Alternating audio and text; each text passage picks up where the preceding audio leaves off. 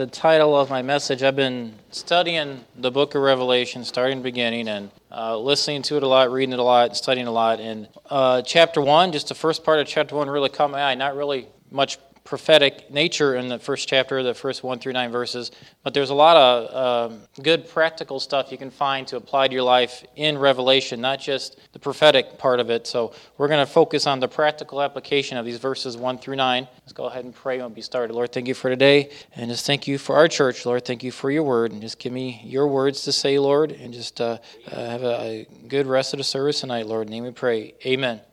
I want you to look at verses 2 and 9 again, and I'll show you where we got the title of the message. Verse 2 says, "Who bear record of the word of God, and of the testimony of Jesus Christ, and of all things that he saw." In verse 9, "I, John, whom also am your brother, and companion in tribulation, and in the kingdom and patience of Jesus Christ, was in the isle that is called Patmos, for the word of God, and for the testimony of Jesus Christ." Look back at verse 2, it says, "Bear record of the word of God, and of the testimony of Jesus Christ." And verse 9 says, "of the testimony of Jesus Christ." The title of the message tonight is, what does your life bear record of the testimony of Jesus Christ? What in your life do people see of Jesus? It's inside you. What if they were going to bear a record of your life in different situations, different aspects of your life, where would they see Jesus in that? What testimony of Jesus would you have as a record in your life? So the writer of Revelation was the Apostle John, of course, and you can see he did not hesitate to bear record of the Word of God.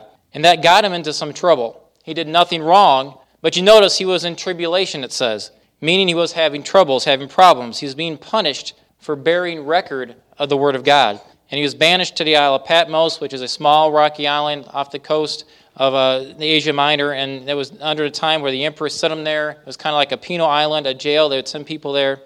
And so he was there, and that's when this vision from the Lord came upon him for this book. But the first few verses of this book is some good stuff in those first few verses. So bear record, bear record. John is telling us with these two simple words that nothing in this revelation, nothing in there is his own imagination. He didn't invent it. He didn't make it up. He's just saying, I'm bearing a record. I'm testifying of what I was told. I'm bearing a record. All was a record of God given to him while he was on the Isle of Patmos, and he recorded that testimony of Jesus Christ. John is bearing record of Christ in this testimony, but John also bore record of Christ in his life, in his testimony. Are we doing that ourselves? So we could apply this to ourselves. We can make sure that we simply bear record of what God says. Bear record in our life. Our testimony should reflect Jesus to the world. We need to bear record of Christ, bear record of Jesus to the world. We need to bear record of his word. We need to be proclaiming his word, and proclaiming the accurate version of his word, proclaiming the right version, being to share, teach, preach the word of God, bear record of the word of God in our life. And I was trying to get the outline together for this message, and the same letter just wasn't working. I couldn't get it to work. I even got a thesaurus out and started looking up words, and I could not make it work. It just wasn't working. But then I thought, well, maybe I can do like an ABCD thing, and that might work. So that's what we ended up with. So you'll be able to tell how far along we are in the message by what the points start off with. So A is apocalypse of Christ, and we're going all the way through Z, just to let you know. We got plenty of time. So first point is the apocalypse of Christ. Look back at verse 1 again. The revelation of Jesus Christ, which God gave unto him to show unto his servants things which must shortly come to pass. And he sent and signified it by his angel unto his servant John. So apocalypse is revelation. Revelation is translated from the Greek word apocalypse and simply means an appearing, an enlightening, a revealing as we know it in the Bible, or revelation. I read in the commentary, it says when apocalypse or revelation is in reference to a person, it means that person becomes clearly visible. The person becomes clearly visible. So this is the revelation of Christ. It becomes clearly visible to us. So all revelation comes through Christ, centers on Christ, and points people to Christ. The gospel reveals Christ in his humility when he first came and died for us. Revelation reveals Christ when he's getting exalted. So Revelation reveals the exaltation of Christ. Christ is the main character. Christ is the main theme, the main focus of the book of Revelation. We may think all that prophecy is, but Christ is the main part of the book of Revelation. So once you look at verse 1 again, it says, God gave, God gave. Christ is himself God as part of the Trinity. We know that. Yet, as a mediator between God and man, he receives instruction from the Father. As a reward for Christ's perfect submission and atonement, the Father now presented him with the great record of his future glory. Look at to show, that verse 1. It says to show. Means to understand, to display with word pictures. It means to display with word pictures, symbols, or direct or indirect representation. To show. So John was literally being showed symbols, pictures, but also direct and indirect representation. And then look at, and he sent and signified it. He sent and signified it. That is, he used symbols and word pictures to symbolize parts of it. The Apostle Peter gave us a great rule, and Pastor mentioned this morning, in interpreting prophecy, 2 Peter 1:20, knowing this first, that no prophecy of Scripture is of any private interpretation. That is, you do not interpret a single text by itself. You interpret it in light of its immediate context, the chapter it's in, the greater context, the book it's in, its cultural, historical context. Sometimes you have to get that deep, and then you interpret it in light of Scripture as a whole. If people would keep 2 Peter 1:20 in mind, most false beliefs, most cults would not exist, because most of those are started by pulling a scripture out of context and applying it in an inaccurate way. I did a whole study on baptism, where baptism sometimes seems connected. People want to connect it to salvation. And I just showed how the context that doesn't, if you look at the Bible in a whole, that doesn't work. It isn't that way. So we need to remember 2 Peter 1:20 when we're studying the Bible, when we're trying to get the true meaning, try to get a good understanding, that no scripture is of any private interpretation. Next thing I want you to notice, it says, must shortly come to pass. So I looked up must. It means urgent necessity and absolute certainty. It is urgent that it happens, it's needful that it happens, and it's certain that it's going to happen. Must, urgent, needful, certain. And then shortly, looked up shortly. The word shortly is also used in Luke 18:8, and it's translated as speedily in Luke 18:8. It means, what this is saying is, it means we need to be looking for, expecting for, with certainty, with importance, that Christ is coming back. And when he comes back, it will be speedily, or twinkling of an eye. As fast as you can snap your fingers, he'll be back. It will be speedily, and then it will shortly come to pass. So we need to be looking forward to that coming of Christ. Now, another thing I noticed was his servant John. John said his servant John. He didn't say, I'm the apostle John. I'm the evangelist John. I'm the pastor of this church John. I'm this John. He says his servant John. He didn't try to build himself up in any way whatsoever. He just humbly said his servant John. It's also interesting to note that John served God as an apostle, as an evangelist, and a prophet. He served God in all three offices. So question, do you bear record of living your life like you really understand and comprehend that Jesus is going to return soon? Does your life bear record of that urgency that we know Jesus is going to return soon? Does your life bear record? Does it reflect? Does your testimony reflect that you truly believe Jesus is coming back soon? Does your life bear record of that? Our next point, B, beatitude of Bible study. Beatitude of Bible study. Revelation 1:3, blessed is he that readeth, and they that hear the words of this prophecy, and keep those things which are written therein, for the time is at hand. Again, emphasizing the time. It's coming. The time is at hand. This blessing seems to be given, this blessing in the book here, seems to be given to encourage people to proactively be reading Revelation, studying it, learning it, trying to comprehend as much of it as you can. We should not shy away from it in our Bible study, which a lot of people and I used to shy away from it in our Bible study. We should be reading it, digging into it. The more I've read it, the more I've gotten into it the last month or so, the more just practical stuff I found in there. It's of course the prophecies all over in there, but I found just practical stuff I could apply to my life and just day-to-day aspects of my life. So there's a lot of good truth in Revelation. We need to be studying it. We need to be digging into it. So this, another interesting, this is the only biblical book that comes with a blessing for the person who listens to it being read and explained and then responds in obedience.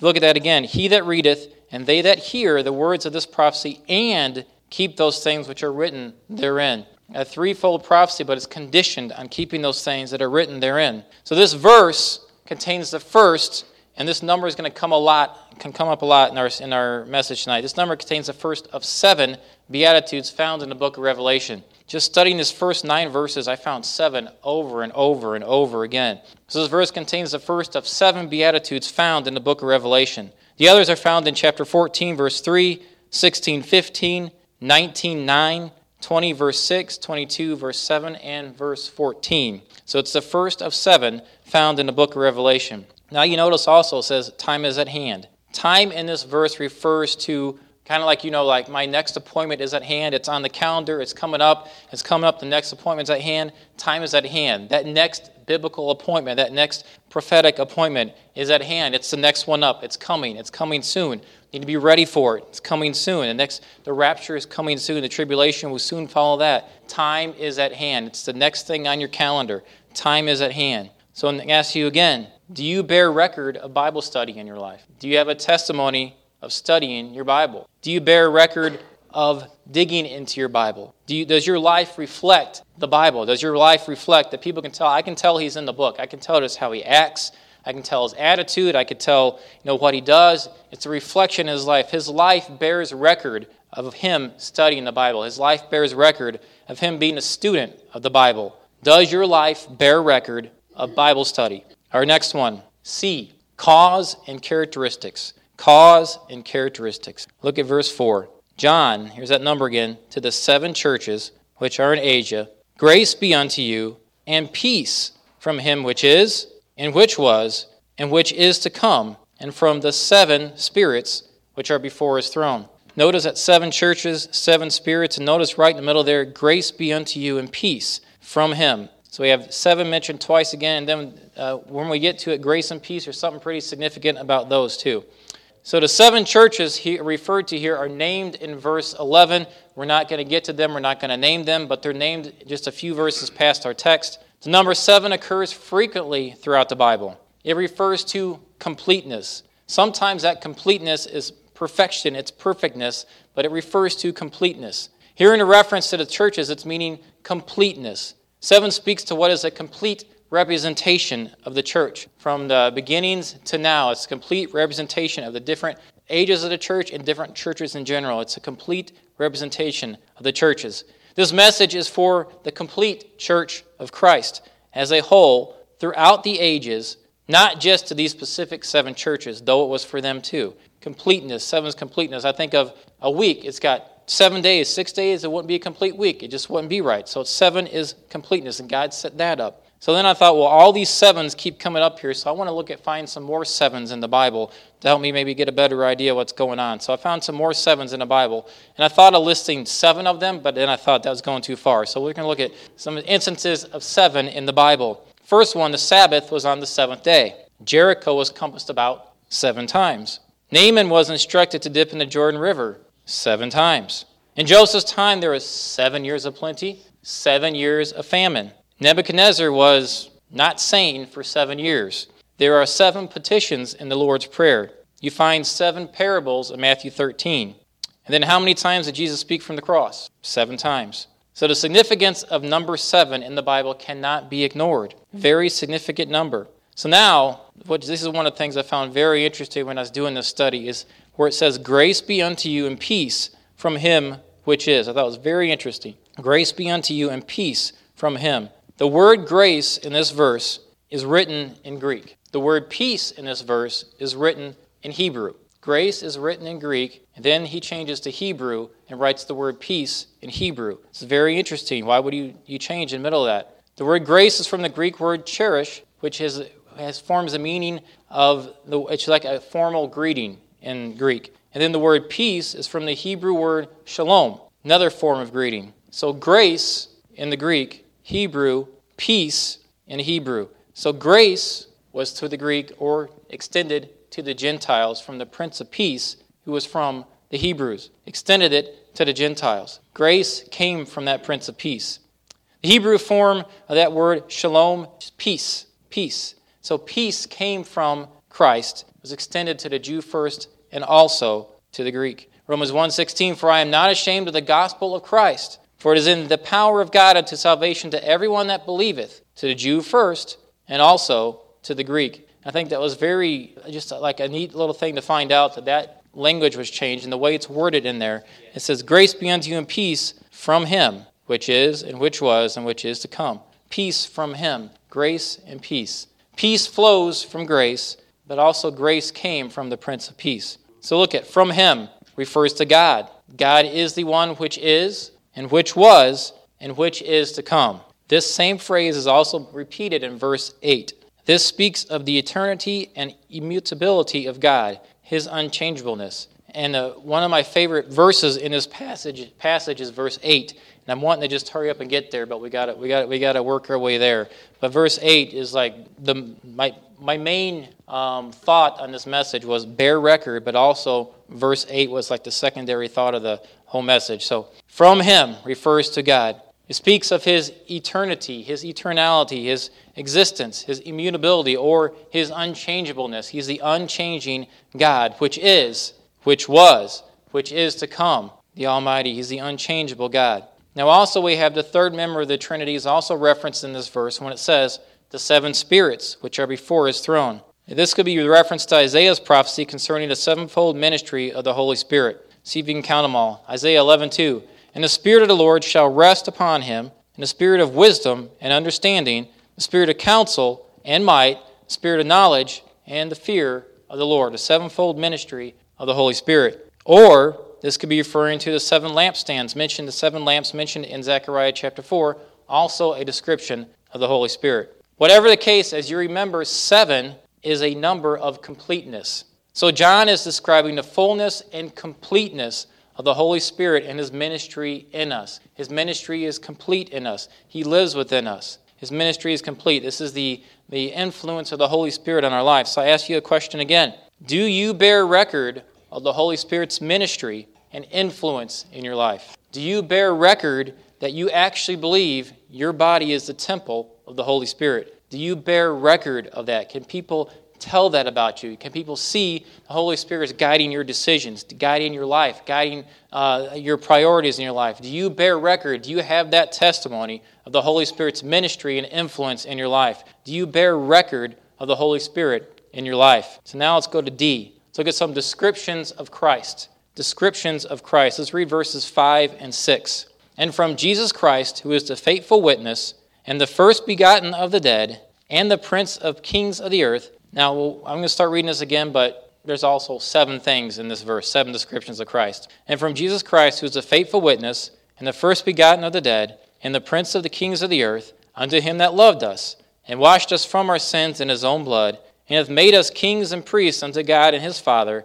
To him be glory and dominion forever and ever. Amen. Christ was from eternity a willing counsel, a witness to the counsels of God. When I read these 2 verses, I immediately thought of John 1:18. No man has seen God at any time, the only begotten Son, which is in the bosom of the Father, he hath declared him. Jesus hath declared about God. So Christ was in time a faithful witness revealing God. There are 7 descriptions given of Christ in these 2 verses. 7 again. We will briefly look at each one. Number 1, faithful witness. Faithful witness. Jesus is the only trustworthy witness to the facts laid out in this book. The facts are about him. He testifies of himself. Now, it can be difficult to believe other people when they give a testimony about something, but you can always believe Christ when he gives a testimony about something. Other people may be difficult to believe. Maybe difficult to believe because you don't see that record of the Holy Spirit in life. You don't see that record of that Bible study in life. Maybe difficult to believe, or lost somebody that's lost. Maybe difficult to believe a witness, a testimony of them. But we have a faithful witness, one that we can always trust, one that we can always believe, one that we can always rely on. That faithful witness is Jesus Christ. We can trust everything he says. We can trust every promise he made. We can trust the book from cover to cover. We can trust all of that. We have a faithful witness in Christ. That's number 1. Number 2, first begotten of the dead. He is the firstborn from the dead, the first to rise from the dead and never die again. He's the only one to come back from the dead in a glorified body. No one else has gone that route yet. But thank God his own, his kin, us, Christians, are going to follow him in that route one day. If we are saved, we are all going to get that glorified body one day.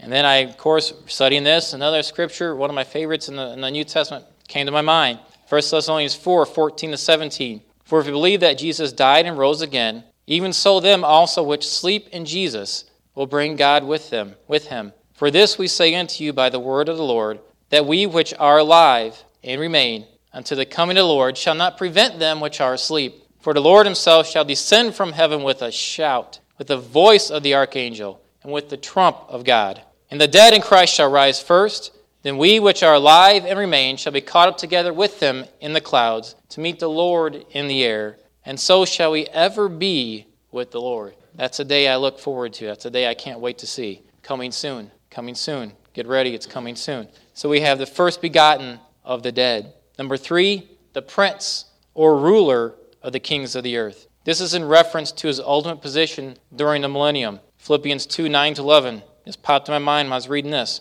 Wherefore God has also highly exalted him, and given him a name which is above every name, that in the name of Jesus every knee should bow, of things in heaven, things in earth, things under the earth, and that every tongue should confess that Jesus Christ is Lord, to the glory of God the Father. The prince or ruler of the kings of the earth. Number 4, unto him that loved us. He loved us. Unto him that loved us.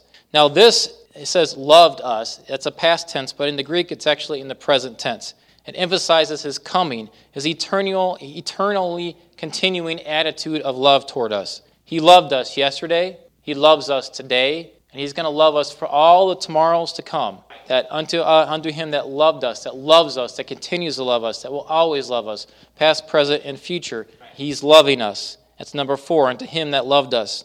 Number 5, washed us from our sins in his own blood. Washed us from our sins in his own blood. The blood of Christ, of course, is vitally important. It's not just a symbol. In the Old Testament, God taught us people that the life of the flesh is in the blood, Leviticus 17:11. When Christ shed his own blood, he gave all of it for you, for me, for us. He gave his life for all of us. He died so we do not have to. He made a way of redemption through the shedding of his own blood. He paid the price of sin for us on our behalf. We just have to accept this payment. We have to accept this free gift, recognize our need for this payment, recognize our need for this free gift of salvation, and call on Jesus to be our Savior, because he paid the penalty of our sins so we don't have to. We just have to accept that gift, accept that payment on our behalf. 1 John 1:9. If we confess our sins, he is faithful and just to forgive us of our sins and to cleanse us from all unrighteousness. Do you know what makes 1 John 1:9 work? We just talked about it. Blood of Christ. That's what makes 1 John 1:9 work, the blood of Christ. If we confess our sins, he is faithful and just to forgive us our sins and cleanse us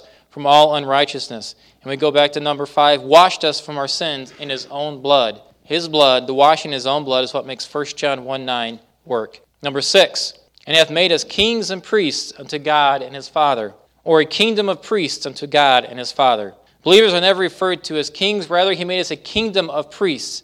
We are going to rule with the Lord Jesus Christ one day during the millennial reign on earth. And then number 7, the 7th description of Jesus in these 2 verses. To him be glory and dominion forever and ever. Amen. To him be the glory and dominion unto the ages and ages and ages after that. Jesus Christ is both the subject and the object of the book. And this isn't my words, but I liked how it was worded, so I put through it in here. He is the mover of all events, and all events move toward him. The universe and all there is exists for him. We exist for him. You exist for him. So why don't we make sure our relationship is right with him then? Why don't we make any need decisions we need to for him then? Why don't we make sure we have a relationship with him then? If we are not saved, let's get that settled. So I ask you a question again. Do you bear record of Jesus Christ being your Savior? Do you bear a record or a reflection of him in your life? Do you bear record of living your life for him? Do you bear record of Jesus being your Savior? Do you bear record of being a Christian? Does your life reflect that? If you say you're a Christian, you should bear record of that. People should be able to see that. Should see some fruit in your life. If people know you as a Christian at work, you should be displaying. You should be able to bear record. They should be able to talk about you when you're not there and say, yeah, he's a Christian.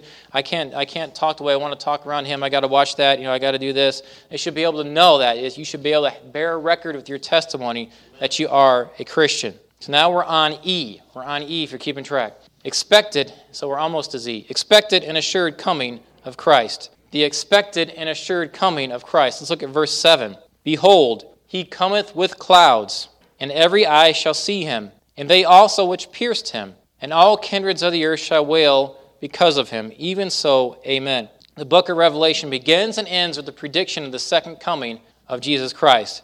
Revelation 22:20 tells us, he which testifies these things saith, surely I come quickly. Amen. Even so, come, Lord Jesus. I come quickly.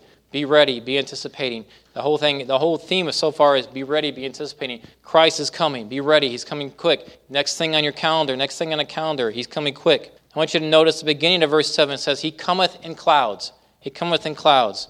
Now this reminds us of the promise found in Daniel 7:13, where it says, I saw in the night visions, and behold, one like the Son of Man came with the clouds of heaven. These will not be ordinary clouds, but clouds of glory.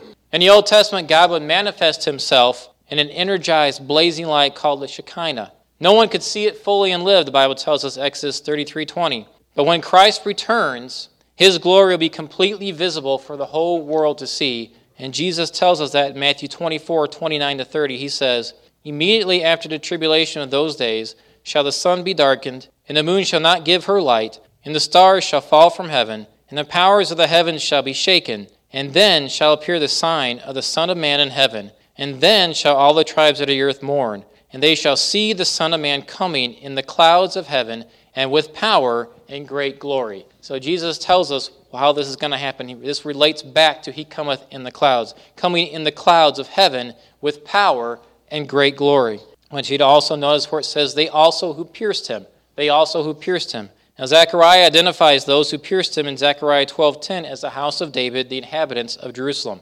It is said of those who pierced him that they will weep tears, be tears of genuine repentance because of what they did to their Messiah. So when confronted with your own sin, what do? Do you genuinely repent of it? Do you feel sorry for your sin? Do you turn from it?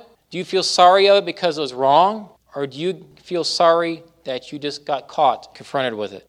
When the Lord identifies sin in your life, are you turning from it and turning back to the Lord? Or do you just continue in that sin? I want you to notice next, all kindreds of the earth shall wail because of him. These people, separate from the ones who pierced him, all kindreds of the earth shall wail because of him. These, on the other hand, will not wail or cry out because they're in genuine repentance. They will wail and cry out because they fear the punishment that's coming. This is how we can be sometimes, though. Sometimes we cry out or are emotional over sin. And I see this a lot having two little ones in the house. Sometimes they'll cry just because they know punishment's coming. They're not really, sorry they did it. They just know mom or dad's going to have to deal with what happened. And so they're, you could see the emotion. They're so sorry over being caught doing the sin, but they're not quite sometimes grasping to be sorry over the sin. That's how we are sometimes too. Sometimes we get caught, we get into sin, or we get confronted with the sin. We're sorry we got caught, but we're really not sorry for the sin. So do we feel sorry for our sin? Do we actually have a repentance in our life? Do you wail out of a genuine repentance, or just because you got caught? Ask you a question again. Do you bear record of having a genuine repentance attitude towards sin in your life? Do you bear record, or do you bear record of just being sorry you got caught? What record about sin in your life do you bear? Do you bear record of having a genuine repentant attitude towards sin, confronted with it, or when the Lord reveals it to you in your life? Do you have a genuine repentant attitude toward it? Do you bear record of being repentant towards sin? Or do you bear record of just being sorry you got caught? What kind of record do you bear about sin? What is your testimony about sin in your life? Do you bear that record of repentance, or do you bear that record, I'm just sorry I got caught? F, fully eternal, immutable Christ. Look at verse 8. This is where I've been wanting to get to the whole time. Verse 8, I am Alpha and Omega, the beginning and the ending, saith the Lord, which is, and which was, and which is to come, the Almighty. I am Alpha and Omega, the beginning and the ending. The first and last, the beginning and the ending. First and last letters of the Greek alphabet, Alpha and Omega. Jesus is the beginning of all things. All things are from him. All things are for him. He is the Almighty, the eternal, the unchangeable one. Think about this statement Jesus made in verse 8. The Alpha and Omega are the first and last letters of the Greek alphabet. From the alphabet you make words, and Jesus is called the Word of God. The full revelation, telecommunication of God is from Jesus, the Word of God. Jesus is the only alphabet you can use to reach God. By no other name can you reach God. By no other name can you get saved. By no other name can you go to heaven. It's only through Jesus Christ. He is the only alphabet, the only language, the only way you can reach God is through Jesus Christ. Now, something is very interesting in this verse. I think it's pretty significant. It applied well to our life. If you look back at this verse again, it says, I am the Alpha and Omega. In the original Greek, Omega is not spelled out. Omega is the end, but Omega is not spelled out. But Alpha is spelled out. In the original Greek, you only have the symbol for Omega. The whole word is not spelled out, but Alpha is spelled out. So we are just giving the symbol for the end. It is not spelled out for us. So why is this? What can this tell us? What can we learn from this? Because Christ is the beginning, and the beginning is already spelled out for us. It has already occurred. It is already complete. It is fully, it's complete, it's happened, it's occurred. Beginning has happened, occurred, and complete already. But the end is yet to be. He did not spell out Omega in this instance, but one day he will finish writing that word Omega. One day it will be finished. One day everything that needs to occur will have occurred. One day it will be complete. It will all be written out. It won't just say Alpha and the symbol for Omega. It say Alpha and Omega completely spelled out. One day the end will be finished. One day the end will be spelled out. So what will the end of your life bear record? All the ends of our life are still out there. It's not complete. We know the end of our life is coming. We know we have an end. But we just have a kind of a symbol of an end because it's not complete. It hasn't happened yet. So what will your end be? What will the rest of your life be? How will you finish spelling out the end of your life? How will you finish living out the rest of your life? What will the end of your life bear record of? Will it be all about you? All about what you wanted? All about selfish desires? All about living for self? Or will the rest of your life, the beginning's already happened, but will the rest of your life, the end of your life, bear record of Christ? Will the rest of your life bear record of living a life for Him? Will the rest of your life bear record of serving Him, living for Him, studying Him, digging into the Bible to learn more about Him, being a representation of Him, having a good testimony of Him? Well, what will the rest of your life bear record of? What will the end, when it's spelled out, what will that bear record of in your life? Our end is not finished. We know our end will come. We know one day it will come. One day our life will be complete. The Alpha and Omega will be complete. One day our end will come. Think of it this way. Our beginning can be spelled out. We know our birthday. We know how we have lived up to this point.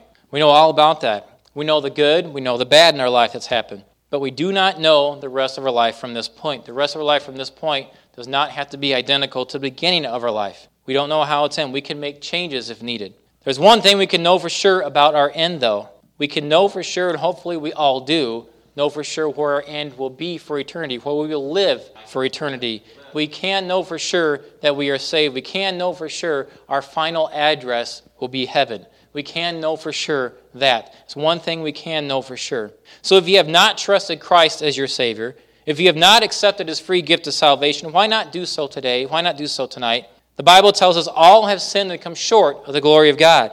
We just learned a little bit about that glory tonight. We touched on it a little bit. We cannot live up to that. We need to admit our shortcomings, our sinfulness. We need to admit we need Christ. We need to accept what He has done for us on the cross and the pain our sin debt by dying and shedding His blood for us. How does 1 John 1:9 work? By the blood. It takes the blood. And accept that free gift of salvation and call on Him to save us. That thou shalt confess with thy mouth the Lord Jesus, and thou shalt believe in thine heart that God hath raised Him from the dead, thou shalt be saved. For with the heart man believeth unto righteousness, and with the mouth confession is made unto salvation. For whosoever shall call upon the name of the Lord shall be saved. So in conclusion, if you are saved, hopefully everybody here is saved, but you still don't know your end. It does not have to be a bad ending. If you've made some poor decisions or living a life of sin right now, your end does not have to mirror your beginning. If you're living wrong, if you have unrepented sin in your life, if you're living contently in your pet sins, you can make a change.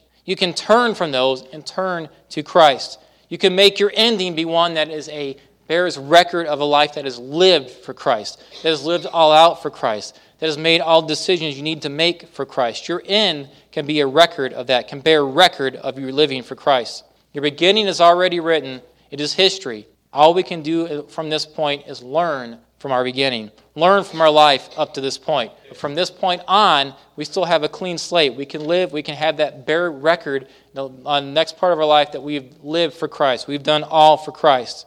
Your end is not finished like we find in Revelation 1:8. It's not written out yet. We can make the changes. We can get things right with the Lord. We can turn to the Lord. We still have that time. We're alive. We still have time to turn to the Lord. Have time to get those worldly habits out of our life. Time to turn that worldly lifestyle around. With the gracious help of our Savior, we can make those changes. Our end is not written. Our end does not have to be a reflection of our beginning. Our end could be, we could bear record, our end could bear record of a life finished well for Christ. So our goal should be one when life is done, when life has come to the end, when we're in heaven and the records are open, our record will bear record of a life lived for Christ, bear record of a life decisions made for Christ, bear record of a life that was all out spent for Christ. Let's go ahead and pray. Lord Jesus, thank you for today. Thank you for this evening. Thank you for your word tonight, Lord. Thank you for the book of Revelation and all just the practical stuff we can find in there, Lord. The whole counsel of God is for our profit, Lord. We can learn and apply from any page of the Bible something to our life, Lord, that we can live by. And just thank you so much for that, Lord. Thank you how your word just speaks to us, how things just jump out off the page at us, Lord. And thank you how the Holy Spirit works in our hearts and our minds and brings different verses to our heart and our minds when we're studying. This just helps shed light on your word, Lord. Just please help us. Please help our lives to bear record of you, Lord. Please help our lives be a reflection.